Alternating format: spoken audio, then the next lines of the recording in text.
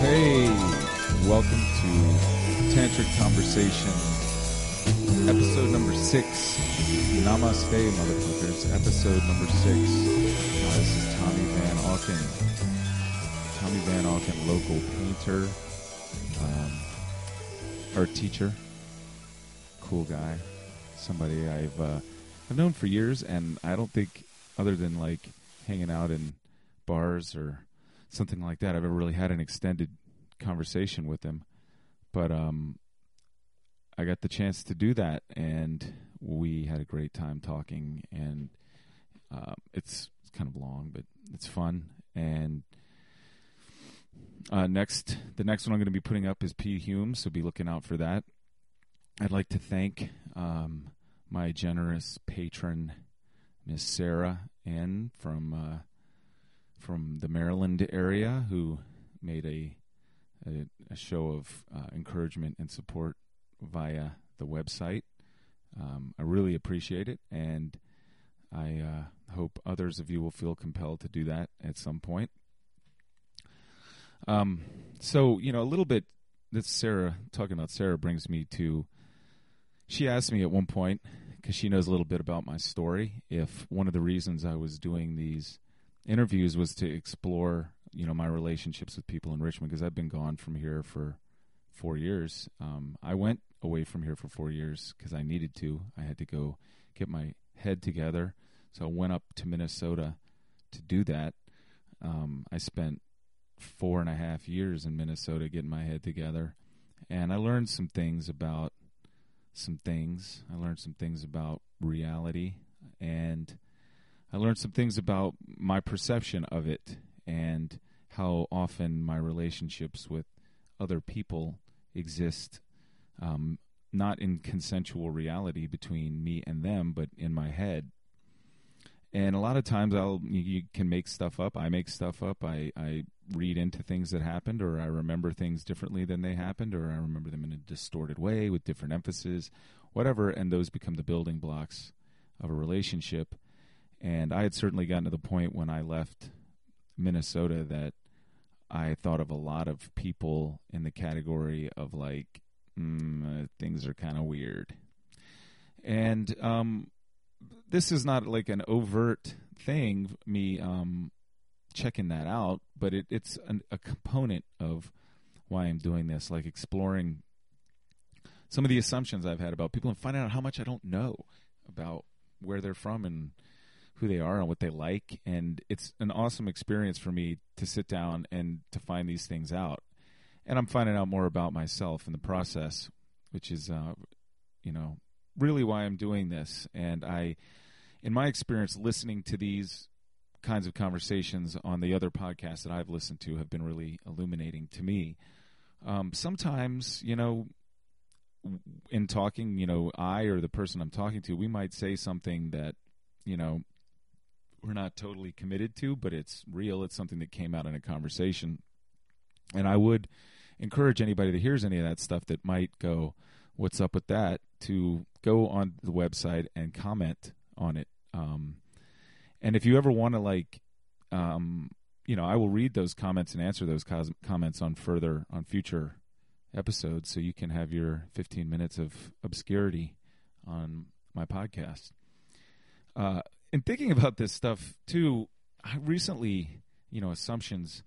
I recently went down to the river, as we call it in Virginia, with some of my family, and 2 of my cousins were down there, male cousins who were 3 years younger than me.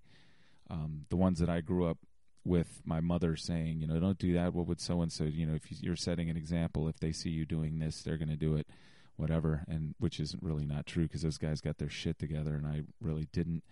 They're both married. They both have kids. One's a neurologist. The other's a teacher. And a teacher lives in Richmond, and we were all down there, and his 2 kids are a little older than the neurologist's kids. But they were all playing in the river together, jumping off the dock. My cousin, was like teaching them how to jump off the dock and showing them, and it was nothing to be afraid of. They had life jackets on, and he was holding their hands and running and jumping off the dock with them. And I was like, that's great, because those kids are uptight. 2 of them live in Manhattan, and they don't really spend a whole lot of time around big murky bodies of water with shit living in them like crabs and oysters and stuff like that, and they were hesitant to be jumping in there. So it was really cool how he got those little New York boys, those little Manhattan boys jumping in the river. And I was kind of dicking around sailing, and I hadn't sailed in a long-ass time. It was I thought I knew what I was doing, but I got out there in that boat and was like jumping from side to side on it, like the boom swiping over my head. We're tipping over. I finally kind of got a handle on it. Came back around to where everybody was swimming, got in the water with them, screwed around for a while. We were like throwing the boys around. And, when I was their age, when I was their size, I had all these older uncles and cousins that were, I think they were younger than I am now, but they were like my size. And when those guys were around, they really roughed us up. They tossed us around. They scared us. They hung us upside down by our ankles. They threw us in the swimming pool we used to have. They dunked us under the water. They were always doing some, shit. Kind of like, I didn't really take it as anything major, but I just kind of knew there was a chance that was going to happen when my uncles were around. And then I always was like, uh-oh, I might think twice about getting in the pool when they were there. And, so I got out of the water at one point, and one of the kids was up on the dock, and he was getting ready to jump in. And I picked him up, and I tossed his ass in the air, and he went smashing into the water. And, it was kind of like a ha-ha moment for everybody. But then I saw him a little bit later on the dock, and he was holding his side. And I said, what happened? He goes, well, I got hurt a little bit when you threw me in the water like that. And I said, oh, really? Man, I'm sorry. I'm sorry. Let's hug it out. And he forgave me. He's a sweet kid. But the kid barely knows me. I've been living in Minnesota for years. I come back here, and what little he sees me, I'm throwing his ass in the river. And I started to kind of dwell on that, even though his dad was like, I'm proud of you, how you handled that, or whatever. Started to dwell on it, and I was like, why is it that I feel like my job as the bigger, older cousin is to be the one to teach them about the random, violent, out of control stuff that's going to happen in life? They may need to learn that lesson, but I don't want them to learn it from me. I don't want them to see me coming and think, there's a chance that I might go hurtling through the air or be hung upside down by my ankles or somehow abused. And that, the uncle, the father of the neurologist, who is also a neurologist, was never really thought that shit was cool when we were kids. And he was like, he kind of smarmily once, he's a very liberal guy, he was like, it's just another form of child abuse. And I thought he was being awfully uptight when he said that. But I think it is. It is a form of child abuse. I mean, to teach the little kids that what big men do is they throw you around, they overpower you, they bully you, they revel and gleefully, wield their strength. That's not what I want. That's not what we want to be teaching them. That's not what I want to be teaching them. And I had to call him up and just kind of tell him that. And nobody was mad at me. It was another really revelatory moment that, like, how much shit have I grown up with, taken for granted, and assuming is the way that men are supposed to act, that is just bullshit, and I need to let go. And I have lots of other choices of how to behave. So I guess I'm glad I had that little moment of awareness and nothing really bad came out of it. But that's kind of, that's the rule of the day. That's the order of the day right now is it's just constantly getting more awareness. That's what these conversations are about. And I hope that others get something out of them like that too. Little revelation. And revelation is a good thing, man. Because you don't need to understand. You need to overstand. So here we go. Mr. Tommy Van Auken. I don't think it's on. Check that. There's a switch. Try that. That's good. Now you got me? Uh-huh. How's that? Pull it in closer. Get it close to your face. Okay, yeah. Because then we get a real proper broadcasting sound. Okay. Yeah. All right, better? Yeah, that's good. We can hear the full timbre of your sexy voice. Right. I feel like a little bit more of a rock star this way. I feel like you get to sit back in your Eames chair, kicking it, and we're drinking coffee out of a beaker. I like that. Fake it's classy. Here. Yeah. Sorry, I'm Your Not gonna name sound is checks. Tommy Van Auken, correct? Well, yeah, Yes. we can edit this very easily later, but like I like all this kind of banter anyway Okay. in the beginning. So All right. Yeah. How much do you edit? Are you gonna? I heard you I'm with not Matt. gonna- You were like, don't. yeah, I'm not going to take out any stuff later on, but if it's in the beginning, I can, I Okay. can just chop it off. But Right. you know, when it comes to going deep, in Right. in the track, and I have, Right. I have to cut something out and put it back together. Yeah, I don't like I've that. had to do that. It's a pain in the ass, and it sounds kind of funny sometimes. Yeah, and I don't know about you, man. I mean, like the whole creative process is seriously stifled for me by editing. Like I don't write, I don't play music, I don't do any of that stuff that I have to go back and Editing itself, I think, is a kind of creativity. yeah. I feel like, I mean, that's when I put a show up in a gallery. Actually, Kirsten Gray said that she complimented me once and told me I was a really good editor. But that is like, it's like the last painting you have to do. You take all your paintings and you put them in the gallery, and then there's this arrangement, and sometimes having to make that brutal decision to take one of them. They're like, oh, it's a strong painting, but it doesn't fit. It's not Yeah. part of the whole thing, Right. and having to edit it out. But that is. I have to approach that as like it's its own. That's its own creative process itself, just editing. Yeah, and I think that applies to other art forms. Yeah, it does. It's the what I think F. Scott Fitzgerald said, if you want to be a writer, you got to be willing to kill your babies. Yeah, You know, Yeah. you feel the same way maybe about a sentence or a word. right. Being able to take a painting out that's like, well, this is a nice painting, doesn't go. Yeah. And I think that's also that's the way technology's changed music a whole lot. Is that now, you start getting like maybe starting with like Beck and people like that. You started getting musicians that were really producers. Yeah. And they're the production itself is not a separation between like you've got a band and then a producer comes in and edits and fucks with it. You've got a band that is aware of like production from the get go.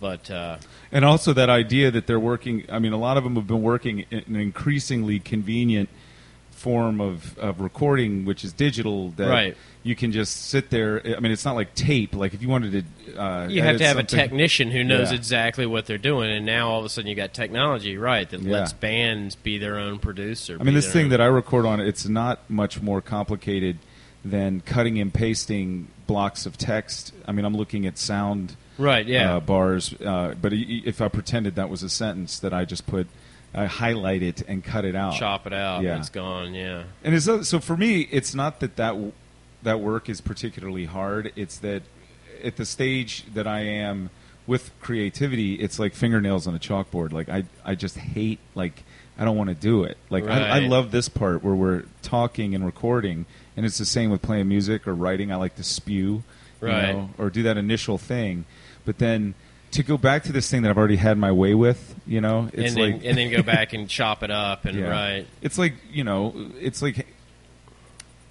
going back to something you're already tired of. Right. But, well, yeah. and that's the thing. The distinction between drawing and painting, because if you try to make that distinction based on medium, I mean, you could draw with a paintbrush, and you can, and you could paint with pencil for that matter, or is it because it's on canvas, like all that stuff. But the way that I kind of make that distinction is drawing is whatever is most direct. Like, so whether it's a stick in mud or pencil on paper, drawing is exactly what it is. There's Right. no, you don't let it dry for 5 hours and then come back and put another layer over it. It's direct, Yeah, it's direct. So drawing. This is kind of like drawing. Right. And drawing and language, like writing, are very close cousins. Yeah. Because you are trying to communicate an idea very directly. You Right. want. I mean, if what you're drawing are characters or pictures, like if it's like hieroglyphics or Right. cuneiform or whatever, Yeah. you want somebody to get it. You're trying, Right, you're yeah, trying yeah. very directly to have them get it explicitly. Right. And drawing is that sort of. I'm really trying to draw you. I mean, drawing is something- almost like yeah. more like talking. Yeah. Where writing you have that, because writing you go back, you might edit, but drawing is almost more like this. It's the direct thought. You say exactly what you mean. If you were, because even if you were to write this interview, there'd be some editing. Yeah, I mean, that's when I did do interviews like that. There was a lot of editing, especially to make me look better, like my questions look smarter. Yeah, make everybody look smarter. Cut out the ums and uhs and all the all that stuff. But now we're going for authenticity. Right. But even in your craft, okay, so you're a painter, and you do work very figuratively. I mean, you're a portrait painter, right, mostly? I do a lot of landscapes now, actually. Oh, you do? Yeah, a whole lot of landscapes. But those are still representational, depictions of something you're looking at. Yeah, I work from life, and it looks like the thing I'm painting or drawing. Yeah. So that's a closer cousin to drawing, and we know that most written language did come out of pictures, probably. Probably, yeah. And then so with drawing, we want you to communicate something, but you still want to be vague about it. You want somebody to meet you halfway to some degree. Yeah, I mean, you can be very, very specific with drawing, but I always feel like, and with painting as well, I feel like sometimes it gets really interesting when you can do that, when you can make someone meet you halfway. I've beginning students often really want to be super accurate. They want to, to draw well means, to get every little thing that they see.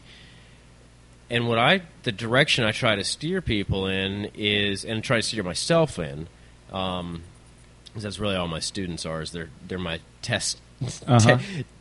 They're my tests for my own ideas, but is how little can I say? What kind of economy can I come up with where I can suggest something and the viewer's imagination is going to take over, get the rest of it, and fill in the blanks and holes and everything. Yeah. And also inject a little bit of their imagination. I think it gets kind of boring when art or writing or anything turns into like, where's Waldo? Once you found him, like, oh, I get it, and it's done. I'd rather create an interesting question than just find something that has an open and closed answer. So, well, that's always been my favorite thing about creative stuff, and I all of the stuff that I've dabbled in, and I've never become a master of anything. No, you never will. I haven't even I haven't gone as far as you, but I did draw and paint at one time, and what I liked about painting when I was doing that is that I could start just laying shit on the canvas and let something suggest itself to me, almost like doing a sculpture. Something would begin, because I did know how to draw to some degree before I started painting. Yeah, but I mainly drew superheroes. Like, that's where I learned to draw, was the Marvel, how to draw comics the Marvel way. Are you familiar with that? I think I had that book, because they do take you through shadowing, foreshortening. That's actually I had that book, and I never actually followed all the steps and everything, but it did give me this whole idea of what I later had, like a serious art class, kind of take me through this idea of doing it like a gesture drawing and an underdrawing and imagining your structure all the way through as a three-dimensional thing. Yeah. And then once you have that completely imagined, no matter whether you do it the Marvel way or your own way, once you imagine it dimensionally, then putting the shapes on the outside is easy. And that book did, even at 8 years old or whenever, I got that, it did sort of I've always kind of, it definitely left an impression on me. Well, yeah, there were some really good things. There was all about composition, and they showed you doing it with cylinders and spheres and rectangles and all of that. Yeah, they simplified things down, and that still is something that I work hard on doing, and that I impress on my students a whole lot, is try to reduce everything down to the biggest problem that you can, instead of trying to find, a zillion little tiny problems. Ask yourself, what is, trying to find the proportion of a hand, step back from the whole drawing and see how it fits with the whole. Yeah, they would even show you that a head is an oval. You think of the eyes as being up at the top, but they're actually in the middle. Right. Yeah. So, I'd done that, but when I got into painting, I liked that, for me, the process is, I don't really have I might have some idea, but I'm cool with just starting to lay right. paint on the canvas and see what happens, and then pursue the thing that suggests itself to me. Right. But like no matter what creative thing I'm doing, I get off on that moment. That's like the buzz I'm chasing. You know, is that, oh my God, Yeah. it's happening. You know, Yeah. like the muse is. That is, you know, and that, yeah, and to keep that, that's one of the big challenges with doing landscape paintings for me, because I'm pretty fast as a painter. You know, I usually work like with a figure model, it's like one session. You know, but with a landscape, there's so much going on, I can't do it in one shot. And a big part of the technical process has been trying to keep that impulse there, trying to keep the way it felt when I was drawing, and you're figuring it out, and every moment you're like, aha, I get it, you know, and it's that like that joy of discovering something and solving a problem and everything. But then, you know, if you're doing a painting, especially a bigger one, there's some parts of it that it's just like mowing the lawn. Yeah. Like, well, I got to fill this in, you know, and trying to figure out something in the process to keep keep it fresh. Keep that fresh. Just keep that impulse there. Keep that same so there's constant discovery going on. You know, so right. Because if you approach a painting like, oh, I was just mowing a lawn, it's going to look that way. It's just going to look like, oh, you filled that area in with green. Big deal. Right. I mean, whatever you're feeling when you create something, it comes out. It's going to translate out. It's impossible to you can't hide it. You know. So, you know, that part of it is the discipline side of it. You know, being willing to edit, to work back on it. You know, it doesn't get to just be the ecstasy of creation all of the time. Yeah. At some point, and you know, early on when I was taking painting classes, I remember having a teacher say, you know, you can do abstract expressionism, but you better learn how to draw first. Like Picasso was a master, you know, at regular real life drawing. I mean, like he certainly learned how. Yeah, he definitely learned how to do it. And then I know there's that quote. And I think that gets kind of misinterpreted a little bit, where he says, you know, first I learned how to draw like the old masters, and then I spent the rest of my life unlearning it. Right. I don't think that he was saying. Well, first of all, I don't think he was calling himself a master. I think he was saying, I learned in that same way, that same approach to drawing. Right. But the other thing is, I don't think that he's saying, I wasted my time. I think that was an important part of the whole journey, was figuring that stuff out, and then, you know, having that, like, as the rock to push away from. Right. Well, isn't Cubism is recognizing that when you draw something that exists in the three-dimensional world, and then you render it on a two-dimensional surface like a canvas or a piece of paper, that you're creating a lot of illusion. Yeah. You're creating the illusion of depth and height and perspective and all that stuff. So he was trying to say, well, what if you actually took the three-dimensional thing and flattened it out? Yeah. Right? So he's like showing you, if you actually took a three-dimensional object and put it on 2 dimensions, this is what it would look like, which is why it was so crazy. So he wasn't unlearning that. He was unlearning the trompe-l'oeil part of it, you know, the fooling. Yeah, and I think he had to come from that place of knowing how to draw first to be able to do that, or, you know, or even draw anything, even if it's something that's completely imaginary. You have to have that discipline. I believe you should have some level of knowing how to draw, at least to create a direct path from your imagination out to the page. You know, that same problem with whether you're trying to draw something, you know, naturalistic or otherwise. You'll hear people say, like, I just can't get what's in my head out on the page. Right. That's what learning to draw really is. It's creating that direct path for whatever it is in your head, whether it's drawing that chair just the way it looks, or, you know, an arrangement of shapes that you imagine. It's letting it, or whatever's in your head, actually come out. Right. Yeah, right. Yeah.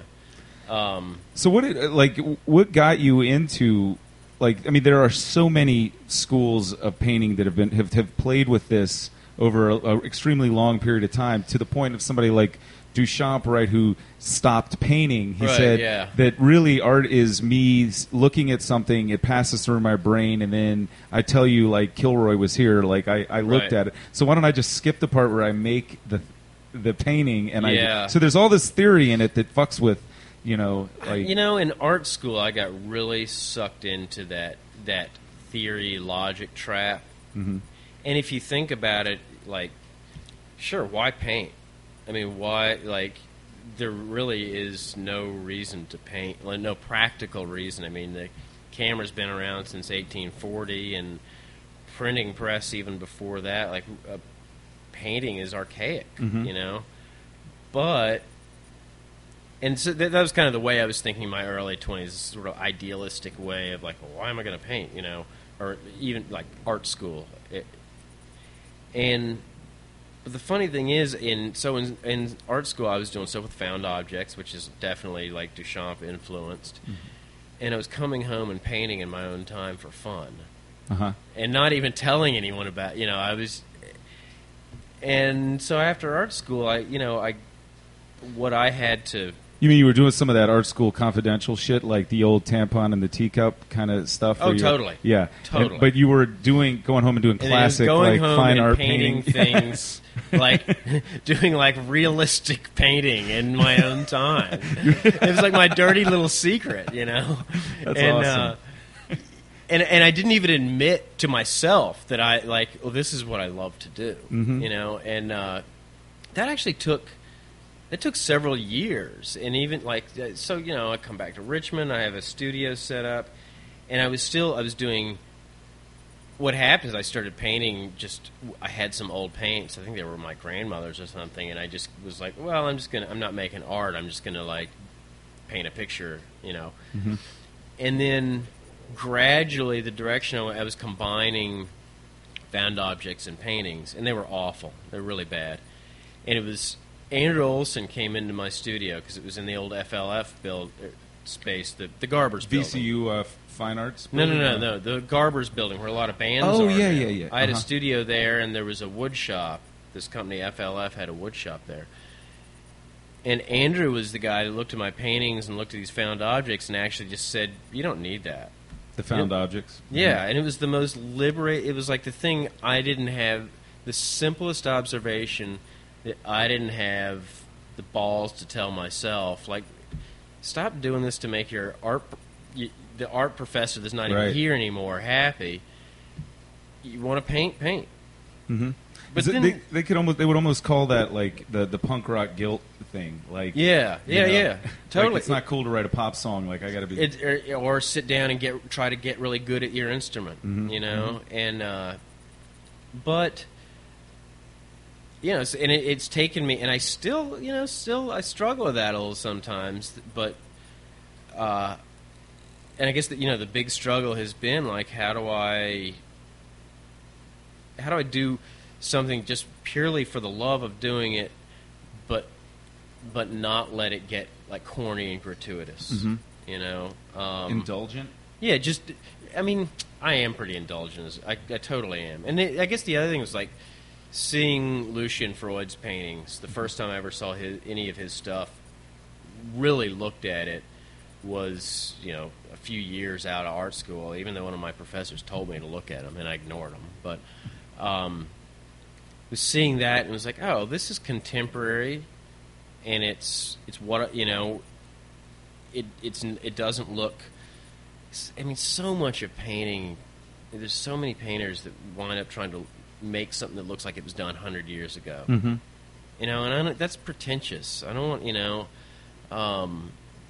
So seeing that, like, okay, there is like a contemporary realism. That's I can find that somewhere, and. But Yeah, it seems like some of the most vanguardish kind of stuff that you can do now is to do what you want to do. I think not be honestly, pressured by.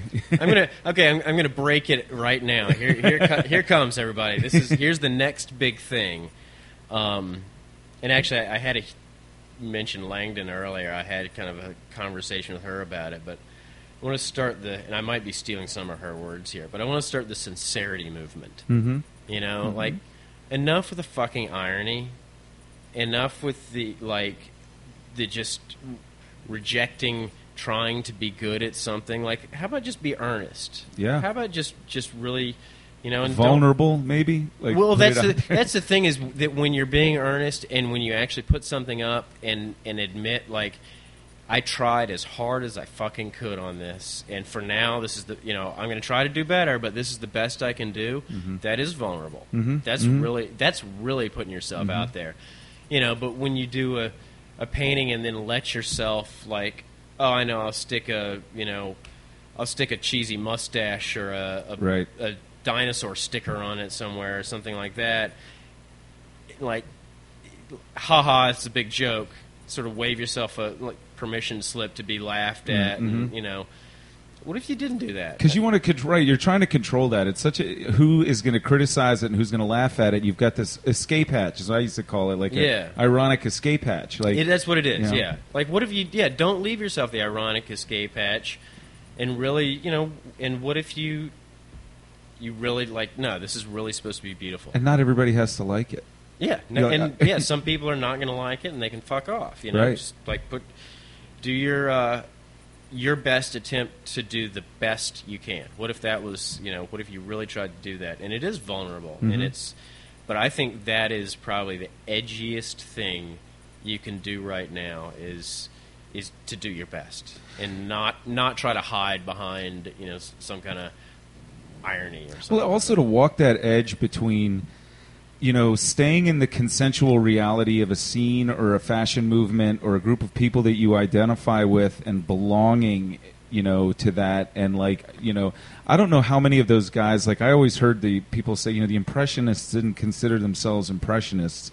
They were trying to do their own thing with, optical mixing and probably not, So what I see us, especially our generation, we're weirdly, I mean, at the age that we're at, we're actually approaching middle age, which is a fucking crazy. Approaching? Shit, we're in there, it, dude. Right? Depending. You could be... How old do you think you're going to live to be? Divide right. that in half, and you're, Well, who knows? I mean, you could be middle-aged and be 20, die at 40. That's Nobody true. really knows. Yeah.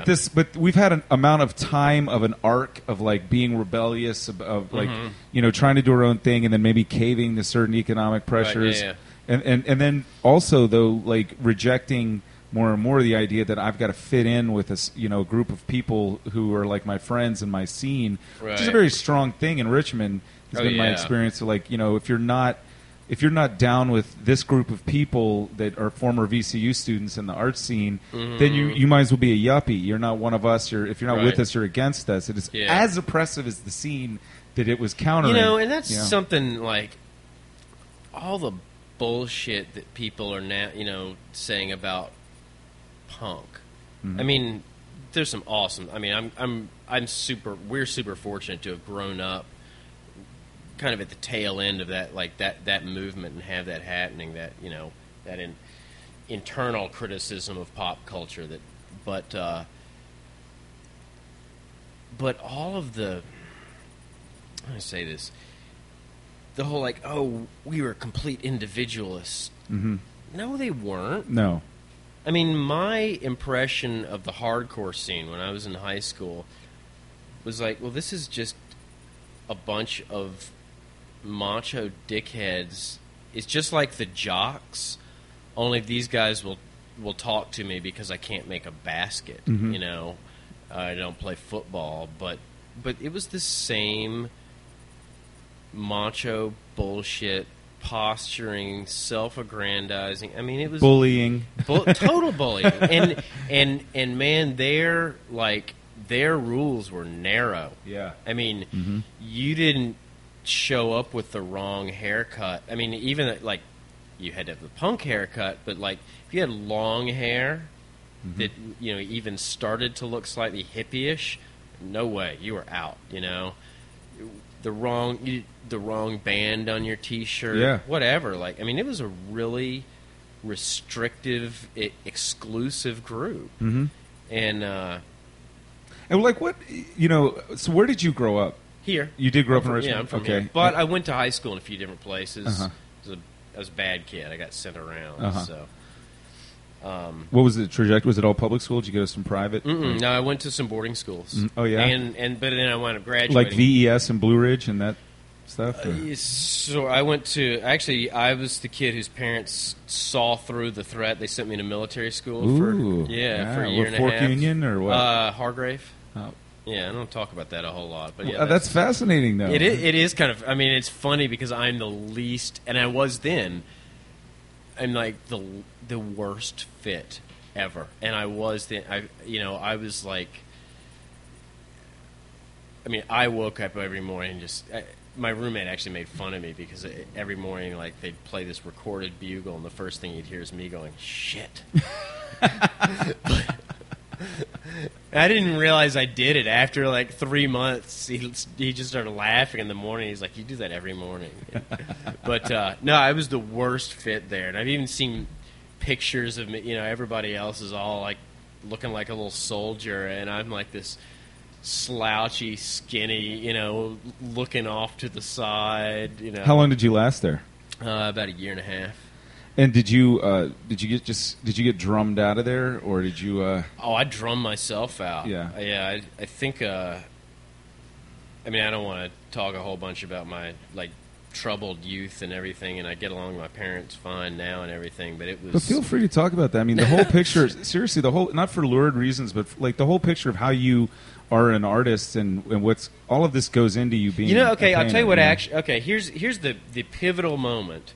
I was in a whole bunch of trouble. I wasn't like the home scene, like most teenagers. The home scene was awful. My parents weren't dealing with it well. They sent me off to school.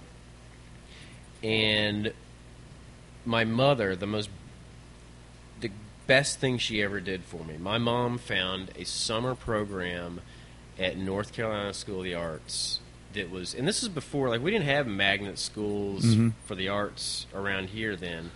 Like the governor's school? Like governor's school. And this was, NCSA was like that, or it was like the school in the movie Fame, it was just purely an art school, and it was a campus in Winston-Salem. It's a great program. And it wasn't summer camp. It was like art boot camp. I had this drawing teacher named Clyde Fowler who I guess 2 weeks or something I had him. I mean, that really set the foundation for drawing for me that I still use today, when I draw and when I teach drawing. Shepard Ferry was one of my classmates there. Oh, yeah? Yeah. They were serious. I mean, there was no fucking around there. And it's funny because even with military school where there's all this enforced discipline, it was the hardest I ever worked because as soon as I went there, it was like the doors open. I was like, this is me. This is what I'm supposed to be doing. And, but it was the first time in my whole childhood, school, educational experience, all that, it was the first time that I'd ever had a teacher tell me to do something, give an assignment, any of that stuff, and that I saw a bigger end game that had something to do with me. That wasn't, do this because you need the grade, so you can. You go saw to the next benefit in doing it. I saw a greater benefit that was really like, okay, this fits into my picture of myself. Whereas sitting in, math class for me was always just like, so you'll pass the test. That's right. The only reason to add those numbers. Do you think that was a good teacher, or do you think that was just that much like what you wanted to be doing that you were? It was everything. Yeah. It was the whole, and it was being around other kids, and because I would always like when you're in military school and you're into art.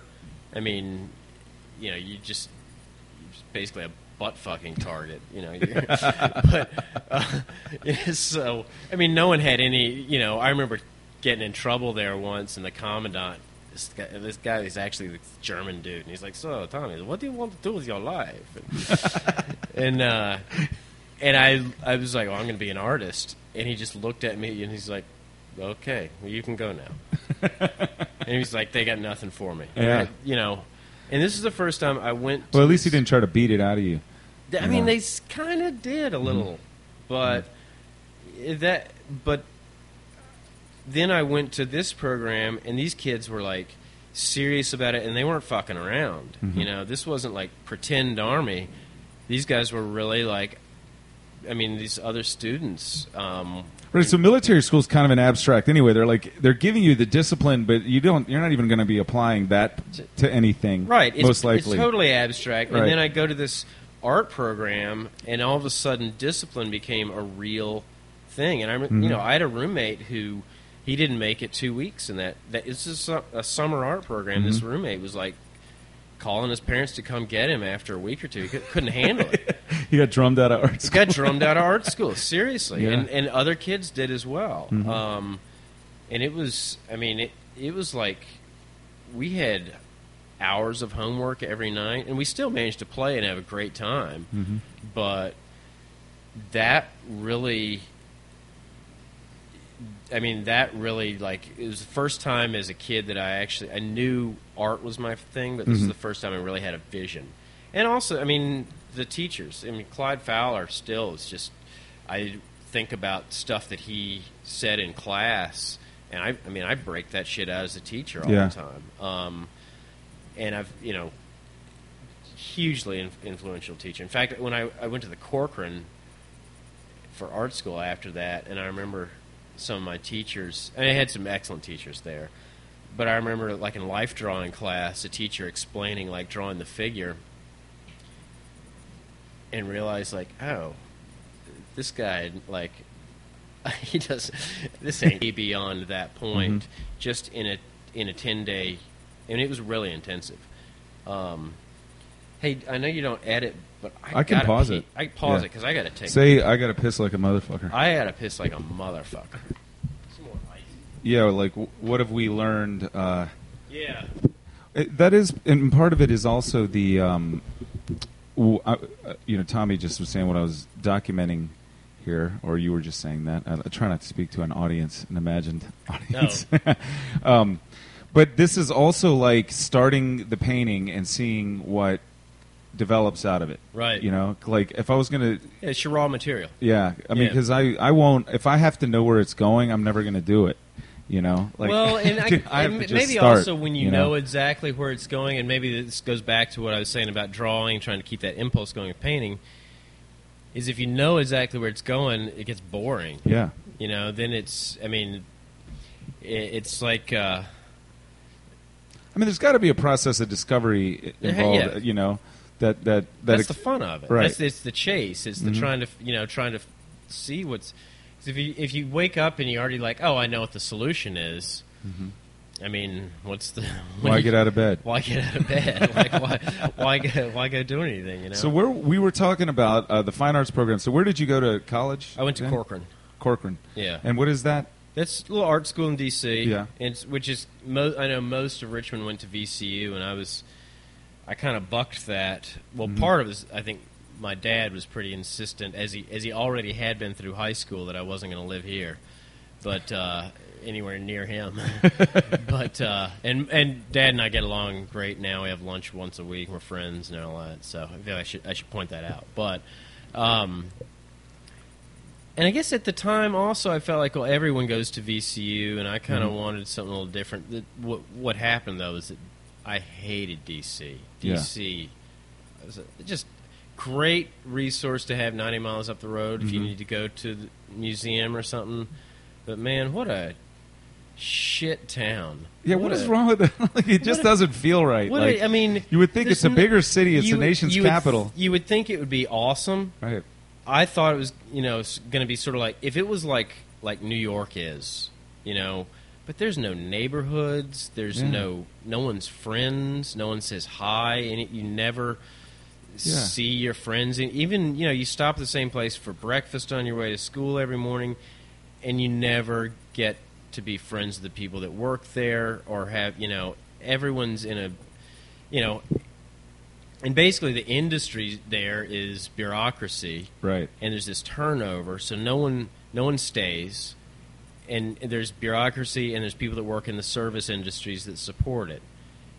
And there's bureaucracy, and then there are also politicians who are, make, bullshitting their living, Right. and they don't want, and they're trying to control their image all the time, so they're not going to be real. There's So- no, and it's still the last time I was in D.C. Just looking at the people that were on the metro with me, it's like I wouldn't be friends with any of these dickheads, you know, and it's true, and they wouldn't be friends with me either. Yeah. It's so transient. I never felt like I was part of a cohesive scene there. I'm still baffled at how the hardcore scene happened there a few years before I was there in the 80s. When it's like, well, no one's friends, no one talks Yeah. to each other. I mean, I went to the parties that, you know, the went to go see the bands and everything. I never you never met anyone other than the people you went with. Mm-hmm. And then, you know, in contrast, Richmond is a place where I remember getting a ride home one weekend with someone who was coming down here and just dropped me, and I was like, well, just drop me off somewhere in the fan, I'll be fine. And I was. Mm-hmm. You just go sit down in the village and see who's there, or go down the street, bang on your friend's door, and just go to the river and you see your friends. Yeah. You know, it's, I guess, coming from that kind of small town scene, DC, I just couldn't stomach it. You know, I couldn't And get Richmond out of it fast isn't enough. that small, but it does have that, you know. It is kind of an insider town, and it's and I think people not from here have trouble with it. But for me, it's always been. I mean, I have the best fucking support network here ever. Mm-hmm. If I need a resource, I mean, it's like what we were talking about. You were talking about finding a job. Mm-hmm. I mean, whatever I want. I mean, today I had an electrician come over. He's a friend of mine. Bill Walker came by to check some stuff out, and you know, and he's willing to come by on his day off. He, you know, figures out the easiest way to do stuff, and he's my friend. And it's, you know, I don't need to pick up the yellow pages to find an electrician that I trust. Yeah. You know, or you know, when I need wood cut for picture frames, whatever I need, if I need work, you know, all that stuff. It's always like, well, I got a guy. I know someone. You know. And there's I think most of those people, what's distinct, I mean, I might know those kinds of people in some of the other towns I've lived in, but they want something right then for it. Whereas, there isn't even a conscious, I would say it's an understanding that there is a barter economy involved here, that even if it's not you that's going to do the favor, you know, somebody's it's going into the bank somewhere. Yeah, exactly. Mm-hmm. And just having that mentality, I hook this person up, they hook someone else up. There's this hookup mentality, right? And then the other side of that is, if any of my friends want to know, you know, who's an electrician, I'm going to send Bill. Yeah, exactly. I mean, I guess it has a negative connotation, but it's kind of the good old boy network. Hopefully, but this version of the old boy network is actually to counter the other old boy network in this town that we may have been oppressed by. I know that I was. I mean, I grew up in Churchill, and then my mom sends me to private school. Right. And even though I'm from a family that was involved in all of that in the 50s and 60s and earlier, I wasn't anymore. I mean, I just didn't fit in to that stuff. And my dad is. Well, he's not from here, but yeah, he's like conservative old white guy, and my dad went to an Ivy League school, all that stuff, and I never really, I don't remember ever being offered. Maybe I just didn't play it right, or I think I just wasn't interested. But I don't ever remember being, you know, offered my key to the Skull and Bones Club. Right. You know, we made our own. You know, I guess. Well, and that's the thing. This is what I was saying about when you were talking about before. Which goes back to that punk rock thing. Right. Guess we are. Somebody has kicked you out of one club about. or not invited you to be part of the fraternity. Right. So you form this other fraternity, and part of what is driving that fraternity is resentment. So you're anti a whole bunch of shit. You're not really free. I mean, and that is kind of the punk rock problem I was talking about with the hardcore scene earlier. Is that then you. But you know, the other thing, I think one of the things that helped, the point where I sort of felt really accepted by Richmond, or that it wasn't one specific point, but the reason was the thing that I think helped people to regard me as legit in this town was that I was an artist. Mm-hmm. That I have a thing that I do, right? And I do it and I mean it, and and am at least somewhat proficient at it, and that gets you in the club, right?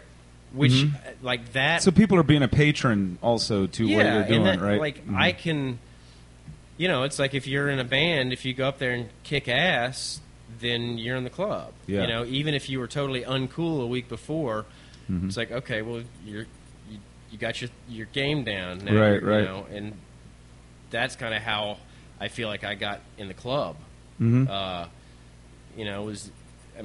know like there's a lot of people that I got to meet because they knew like, okay, you're an artist. So the problem with the club, and I think this is like, this goes back to even talking about the irony and the sincerity thing, is that this is like also I would say the middle-aged growing pain of America as a civilization is that like we are given all these choices.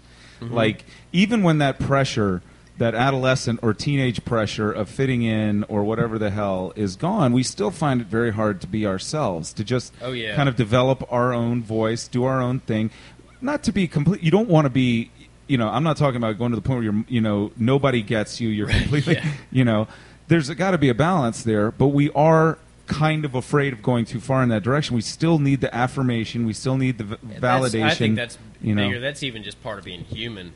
Sure. Is that you got an ego, and you're a little like that's always going to be a little factor. Is like, what does anyone think of this? But, but maybe the other thing is that. But the thing is if you're doing what you're doing, and this is a thing I believe, like this is like a totally like guiding principle of mine.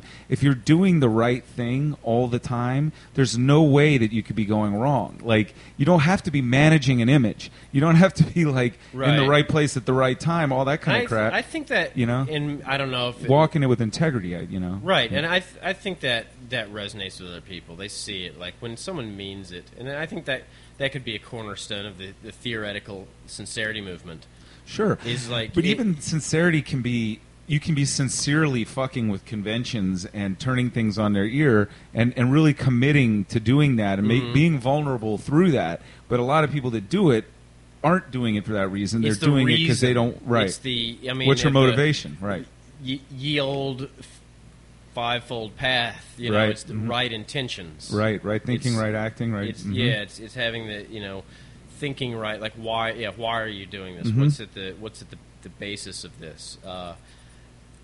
Because if you're fucking with conventions because you genuinely feel they need to be questioned, well, that's one thing. If you're doing it because 10 other people, it's a form. Because 10 other people are doing this, right. and you've been because then you're back to like following and then fucking with conventions is the new convention. And there's nothing wrong with following. It's when you start being. When you start cracking down on the other people that aren't following, then it gets into this, oppressive thing that your freedom is oppressing somebody else. I mean, well, it's like the whole, the punks like to say like, oh, you do what you want, you be who you want to be. But they sure rejected the shit out of Jonathan Richman. Mm-hmm. Or any other musician that's like, well, this is my slow acoustic band. It's like, oh, no, you don't, unless you're, I mean, maybe Bob Mould could get away with it. I don't know. Well, it depends on whose punk aesthetic you're listening to. You should pull that mic a little bit closer in there to you. Okay, yeah. I mean, we're all right, because I'll go back but so I was talking to Matt about this even like a while ago. The guys who originally coined the term punk were talking about a group of people in New York City who were making music around CBGBs, around the Bowery in the 70s, and they were a wide range of musicians. I mean, like you had Television, you had the Dead Boys, you had the Ramones, you had the Blondie, you had the Talking Heads even. People don't think of them as punk when you look back on it. The band you would pick out of there and call punk is the Ramones. Right. But then if you look at Television, who were totally out of the and maybe arguably more purely punk, Well, what does that mean? Okay, like what does that? I don't know. What does it mean to you? I'll tell you what. Show me yours. How would I? That they that it was much more of a rejection or criticism of like the current accepted pop culture, I guess. Because the Ramones kind of turned into a form. Yeah, and what do you mean by that? Like, because pop culture is a word, is a phrase we throw around a lot. Like, bands that were popular at the time, or is that what they were rebelling against? Maybe I'm just talking shit 'cause I had too much iced coffee. But I've always kind of felt that way, that like Richard Hell and Patti Smith and like Television, like that, those were the people that really sort of invented punk, I guess. Right. That it was much more of a DIY as opposed to. And I mean, I'm sure they. Well, I'm trying to lead you into saying something because I don't think you're talking shit here. You're saying that's something that we rarely examine. We throw around these terms about punk rock, and it's an accepted thing, and we go, yeah, and we drop these names and we drop these places. What they were doing to me is the same thing that various art, schools of painting have done when they popped up. They say everybody is so stuck and rigid in doing this one thing. Let's break out of let's break out of the form. Let's bring back the excitement, the fun, the discovery, all of that. And if you can't play, there's a lot of discovery to. And I feel like even though the Ramones are an awesome punk band, and I love some Ramones, but they like post Ramones because they are, like you said, they're the ones that now would be identified as like, oh, that's the punk sound. Maybe here's the thing, and I guess this is just me re-saying what you just said, but. I feel like those other bands, like Television, it was more of a philosophy. Yeah, they were intellectuals. They were totally that it was more of a. And the Ramones Richard were Hell, not intellectuals. The Ramones were not. They kind of took the idea, but then post Ramones, when everyone sort of latched on, what people latched onto was the sound and the look. But it was just vapid. Right. Without the philosophy. And I'm not saying the Ramones were vapid, but anyone who's like, oh, punk means black leather jacket, fast, pop music played power at chords. Double speed, power chords, and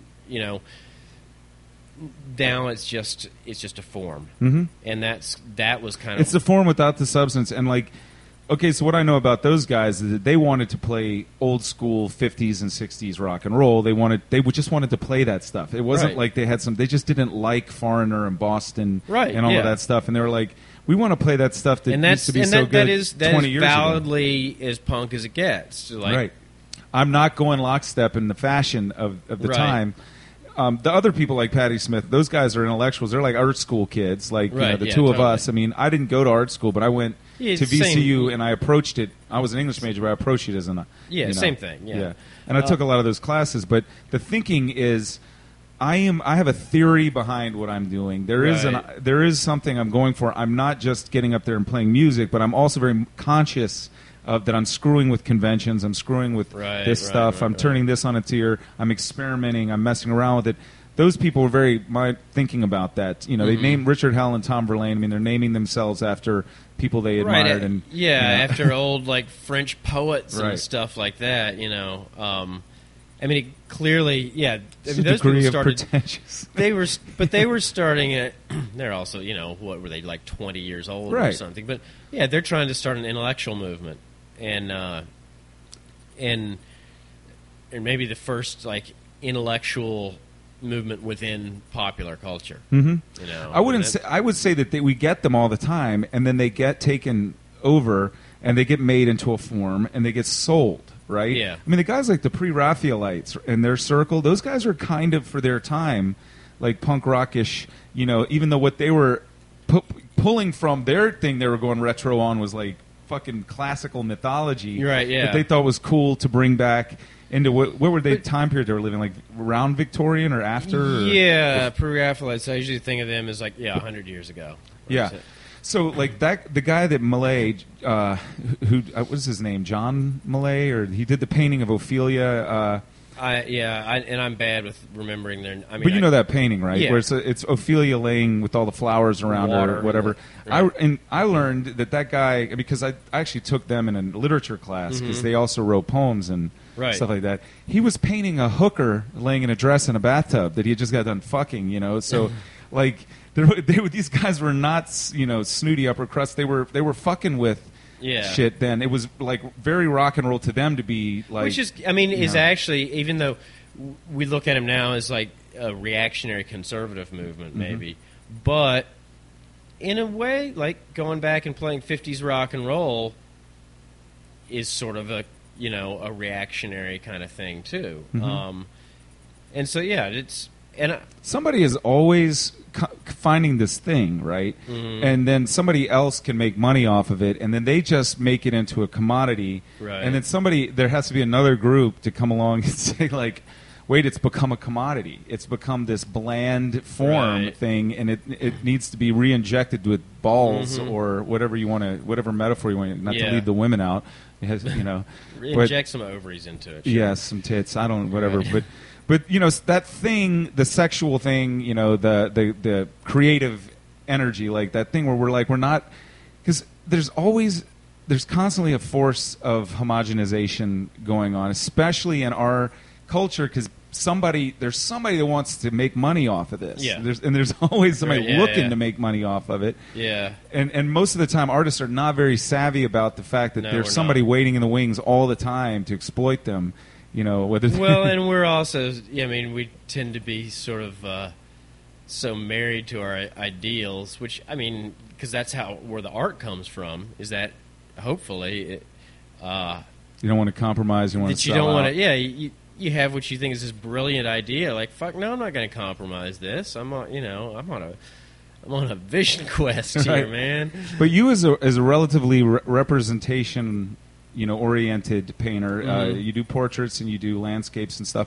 It can be decorative. Like, you can get your creative rocks off, but you also do have a Can be market for that. You That know, people I fall- will buy your portraits and hang them in their living room. I fall in this. I think, and of course, trying to see where you stand and things. We never have the perspective to do that accurately, but I feel like I fall into this kind of weird zone in between there. I don't think I'm decorative. I don't think my paintings are really that.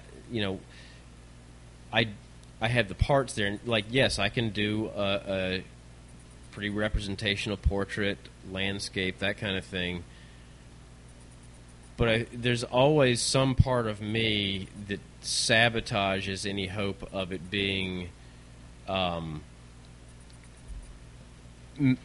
really lots of mass appeal, I guess.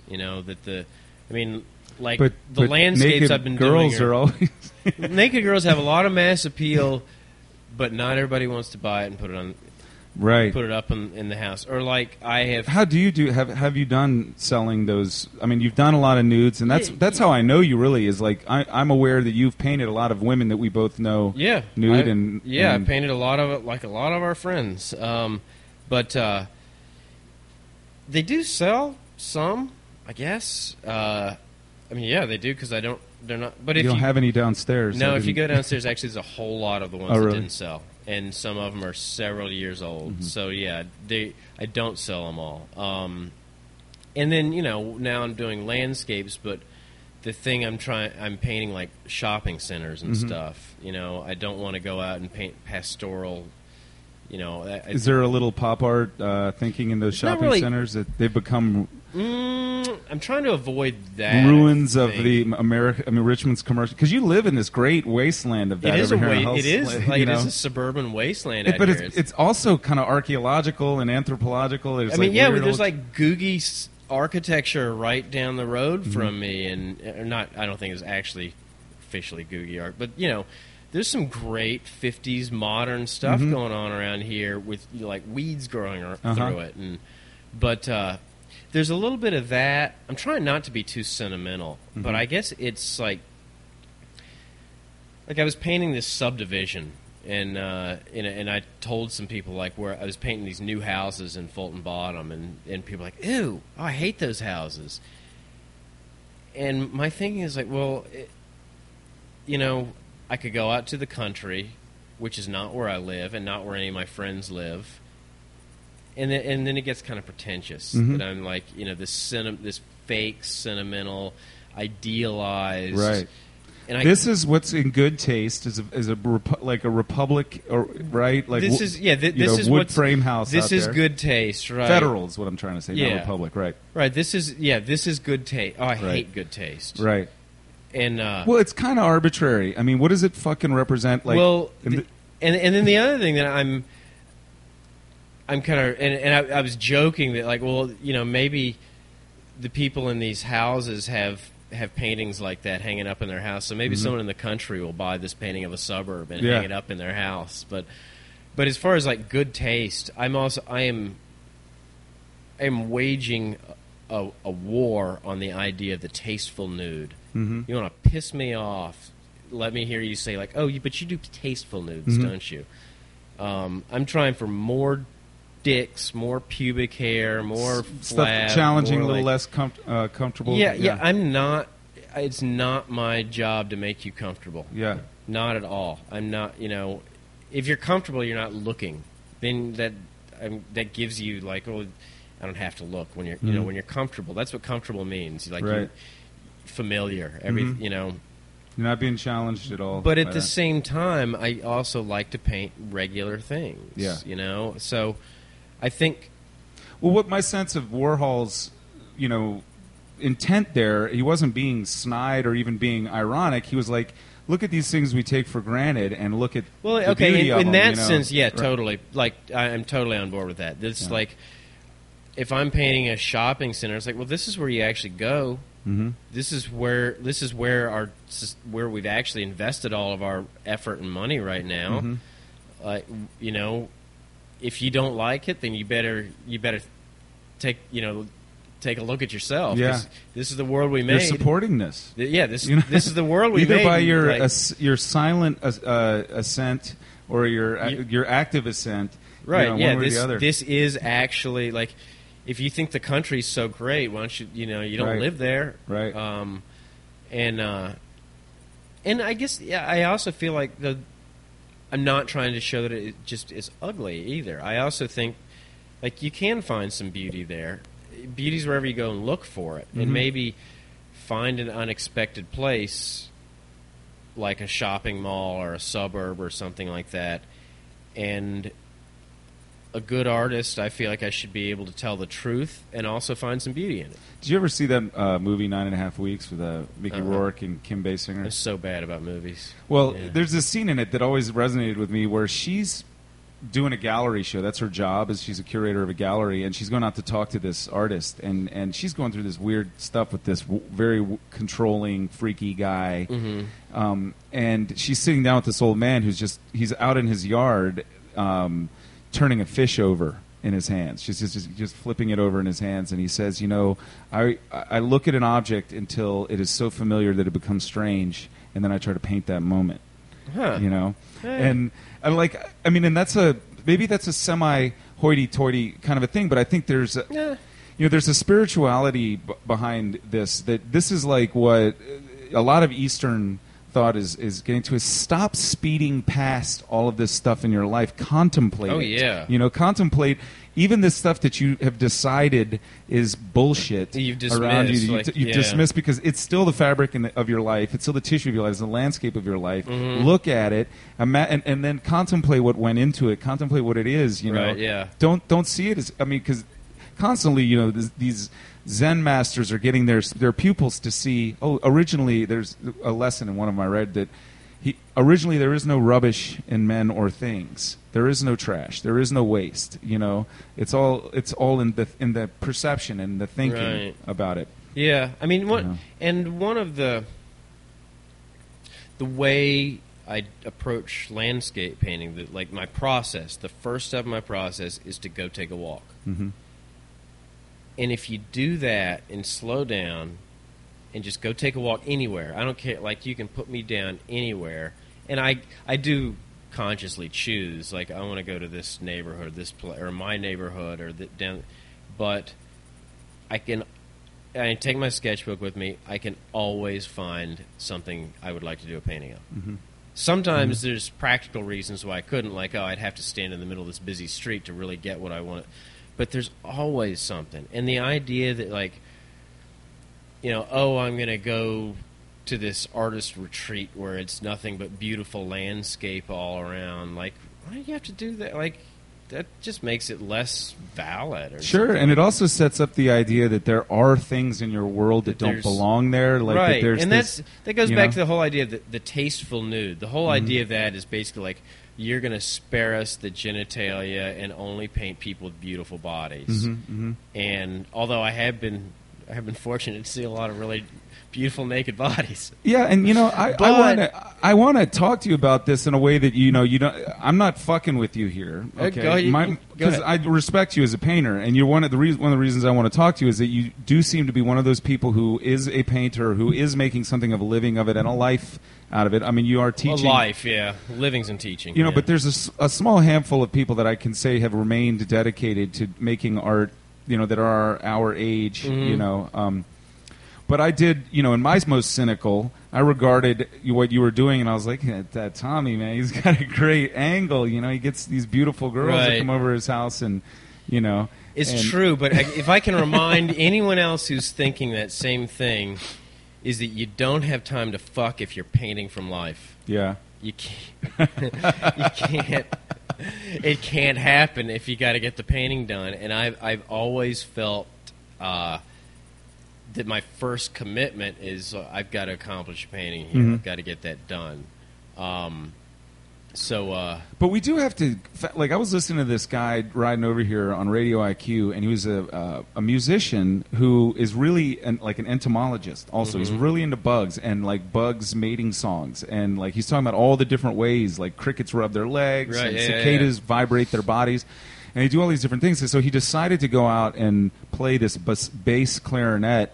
With a chorus of cicadas, and he actually did cicadas, this nearby, like somewhere, like in Petersburg or something. Oh, cool! Strange. Yeah, we got great cicadas around here. But he said, and the question you may ask is, why would I want to play along to this? And the answer was very quick for me: is that you playing that clarinet is your mating song. Many of us men do get into art because it is a mating song. It's a way of showing our colors. It is a way of showing who we are. Everybody does everything for pussy. Right.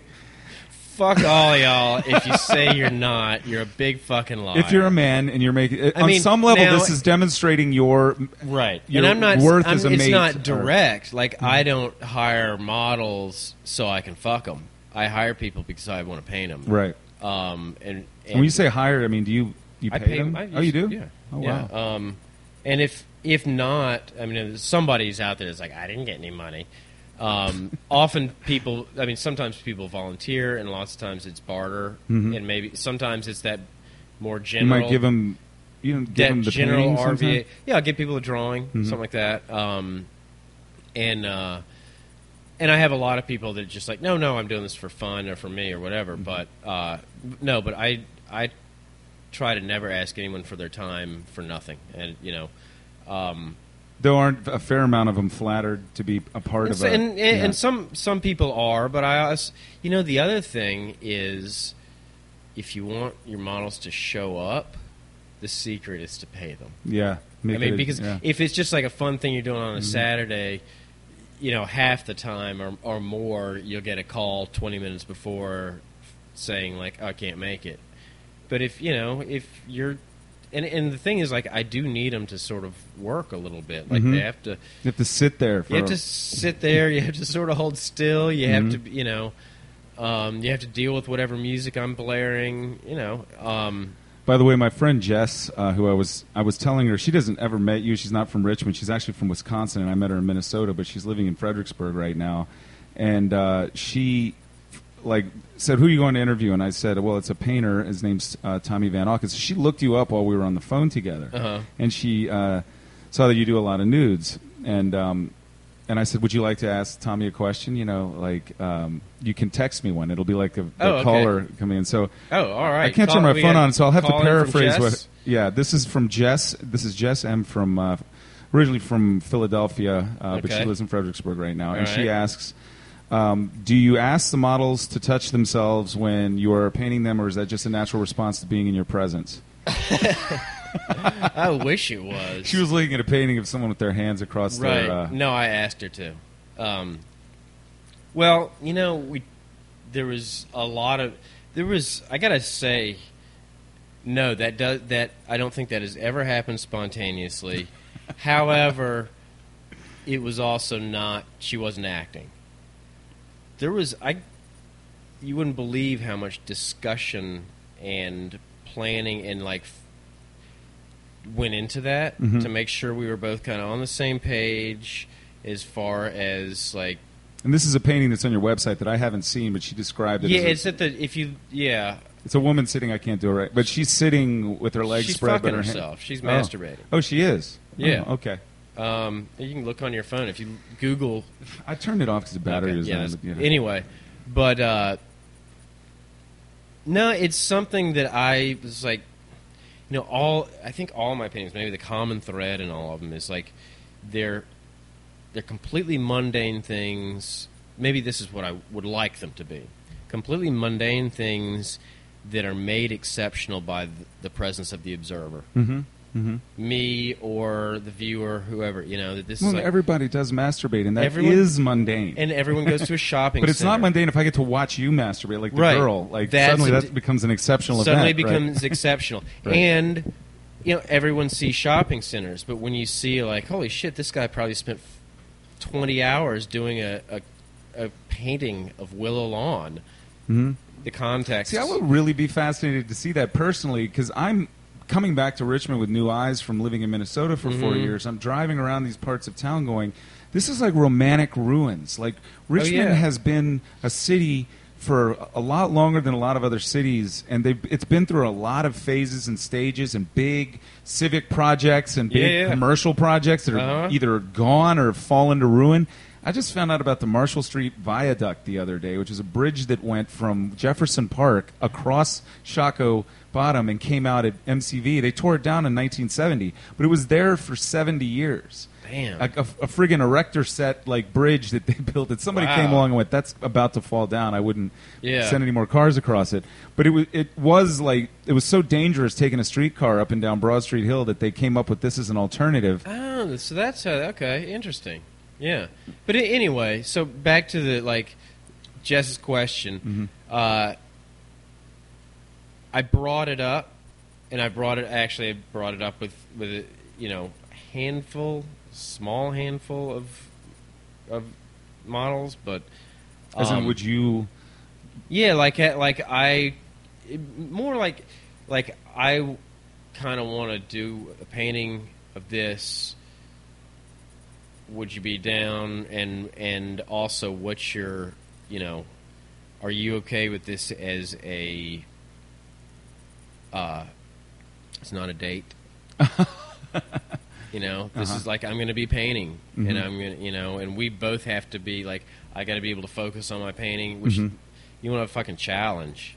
Have an attractive woman fucking yourself in front of you, and you've got, and you got an hour to get a painting done. Yeah, and Try so that. and when we tend to think of this as when somebody's taking pictures of something It wasn't someone thing. I'm dating. Right. It wasn't. And but she's there for a long time in this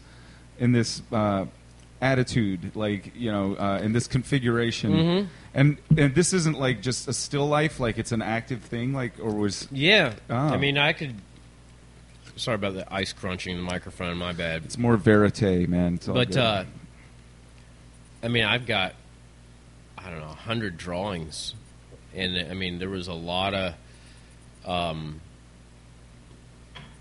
It's a lot. I mean, and it's the painting that she saw. It's one little 10-inch painting, but I mean, it was just tons of drawings and working out and not just the part of my job of how am I going to draw this, what's going to work, or how am I going to paint this, but also the two of us working out what are our boundaries, what do we say? I mean, because it's potentially a pretty awkward situation, and it's got to be the chemistry between us was just right, that we could work this out as like, okay, you're in your place and I'm in mine, and there's a little, in the Venn diagram of that situation, there's a little overlap, and that's my, but it was no jest. That's never happened spontaneously, but the asking was a big process of like, it was more like, yeah, I guess I did ask it, but it was also a lot of discussion to work out that. And I probably overthink things. Probably somewhere there's a painter just like, hey, why don't you play with yourself? And it's fine, but I can't work that way. Well, that really is an interesting insight into your process, and it does seem, as a person who is fascinated with the process even more than the end product, a lot of times, that's really fascinating to me, to imagine the tension of that. And see that tension. That's where the painting happens, is in the tension. Right. But we've got to both be on board. Thanks for saying that for me. That's what I couldn't get out, was that we've got to both be okay. And I found someone who's perfect for it. We're both okay with creating that tension, and then both of us getting our thing out of the tension, not like. Without gratifying the tension, the tension, or right? That it like, and we're both okay with this, and it is what it is, and when we're done, and that we can kind of like wallow in that point there, and it's not, it's not like, this is not a ploy for me to fuck you, but at the same time, like, I don't want to stay completely clinical about it. I'm not. I mean, I'm a man. Of course, it's like, it's hot. Right. You have to be intoxicated by this thing to look at it long enough. Right. And I like it. And there's desire there, and I want to feel that. Right. I want to paint. I want that to be, but I've got to play it out in the painting, not with my cock. And there's discipline in there, right? Because if we're totally animals, right? And to me, when people say something, a lot of times people say human in order to really talk about an animal thing. To differentiate us from, like, we're not. No, they say human usually as a cop-out for when I'm somebody. Only human. Right. When they. I'm only an animal. Right. That's really what they're saying, is that I've given in. Saying that. I'm only an animal. I'm just a fucking monkey. I'm just a goddamn vertebrae, What is Seinfeld? He's just an innocent. Oh, goddamn! What did he? Innocent primate, and Kramer says, "Well, so am I." We're all primates. You know? It's true. And I mean, so. But here's the human thing: is resisting the urge to do what your animal self is telling you to do. It's like to delay gratification, and like to be in that tension of like, I want to get my hands on this person, or I. This might be a bad pun. I'm not intending it, but that's me turning the fish over and over and examining it until But it's. We have that luxury of that, that we can be objective, and we have all of these layers of objectivity within our subjectivity. Right, yeah. And, we can be an observer of our own motivations, of our own behavior, of our own thinking. Right. And, there's a constant paradox in there, and it's amazing. And that's what it is to be human to me. Right. Is that, and a lot of that awareness does fuck all to stop you from behaving like an animal anyway, and then you feel bad about it later. So that's another part of being human, is feeling ashamed of it. And I want to completely feel those like human primate feelings. I don't want to squelch those, and this is the challenge. Is like, but I want to express it in a painting. I don't want to feel less human. I don't want to feel less. I don't want to feel completely removed from what's going on in front of me. I mean. When I paint a landscape, I make it a point every time I paint a landscape to walk through it at some point in the middle of the process and like see it from that perspective of being in, well, if I were in this painting, here's what I would see. And I never paint from photos. It's all from life, and I always like I like the visceral feeling of, I'm a witness. I'm not witnessing things. Maybe that's like the bigger part of that I feel is the important part of my job. Is I'm a witness. Right. I'm not a. You've also testified. This is I'm a witness, and then I give my testimony. Yeah. It's not just And people are like, oh, you could make that picture a lot faster. Why don't you just like go in a magazine and find a picture of a girl masturbating, or why don't you just go take a photo of the landscape? Like, well, that's giving false testimony, or that's just, or that's plagiarizing someone else's experience, because it's not going to feel the same. I'm there to have the experience, and the painting. The painting is like that's part of the experience. Right. It's like, and I'm involved in my landscape. I'm there, standing in it, painting. I'm, right.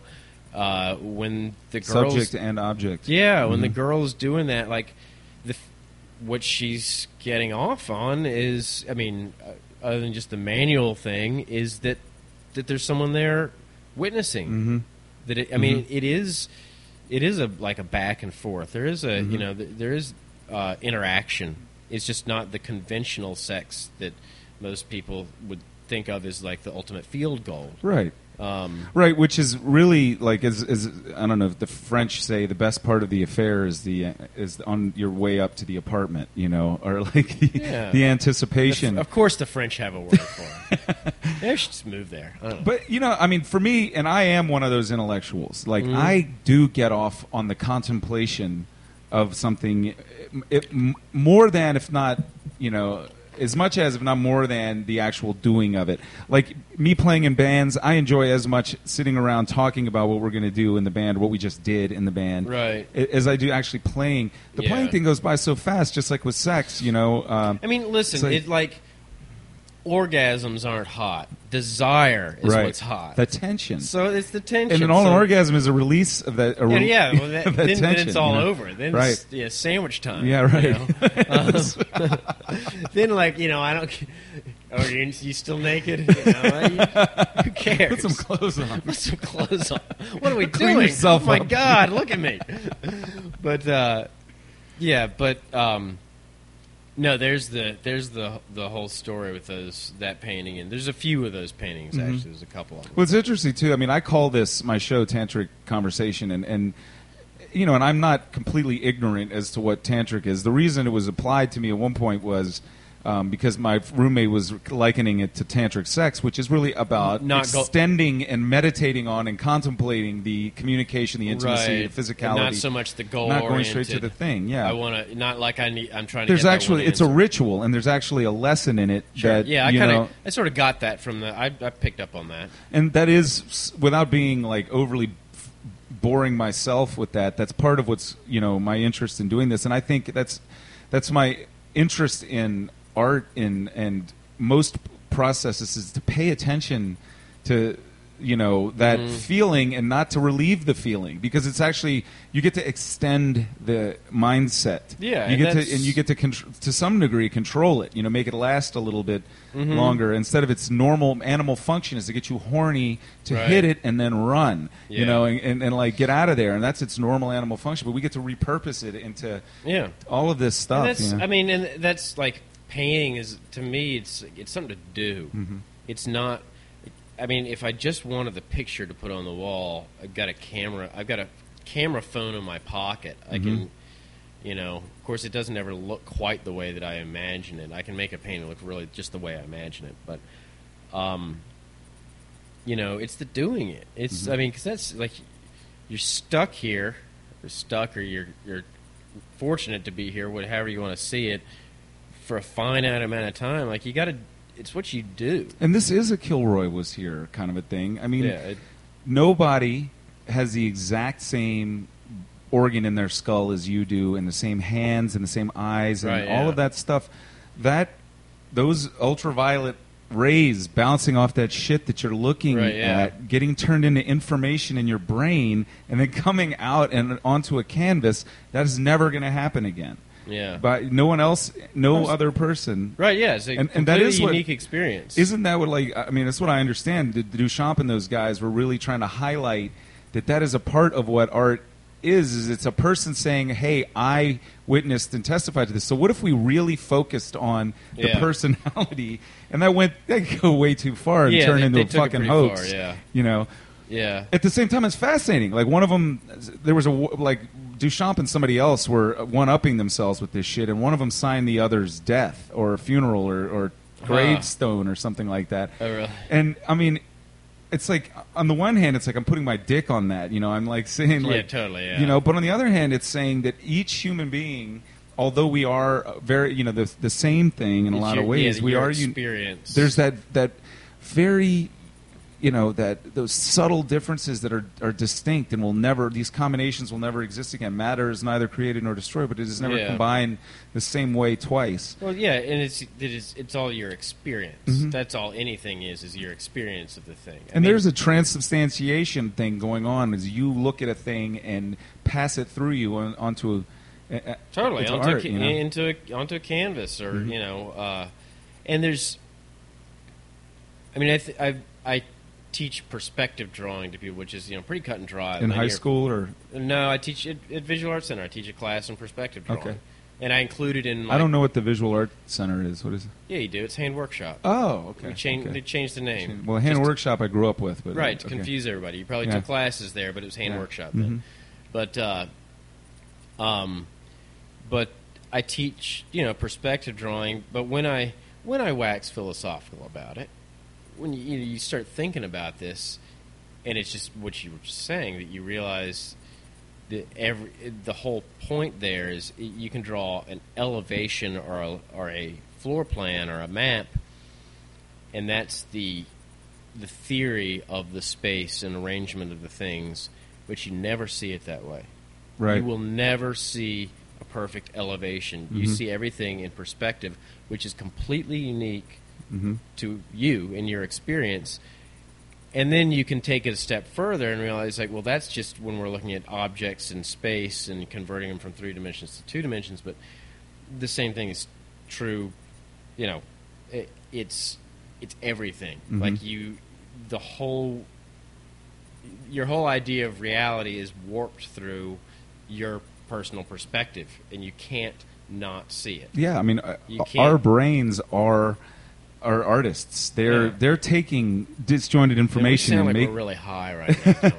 No, well, that's part of what we're getting. Yeah, I hope no one just started listening to this part, because they're just going to think, like, these two guys are just stoned. I'm not listening to this. We cut out the bong hit. Yeah, I'm like this naturally, and that. But we've had some coffee. We should. That helps a lot. Psychoactive, but really to stop and contemplate that what we call reality, what you're looking at and what I'm looking at right now is a brain ordering mm-hmm. information. It's ordering. I gotta piss like a fucking racehorse. Is it time?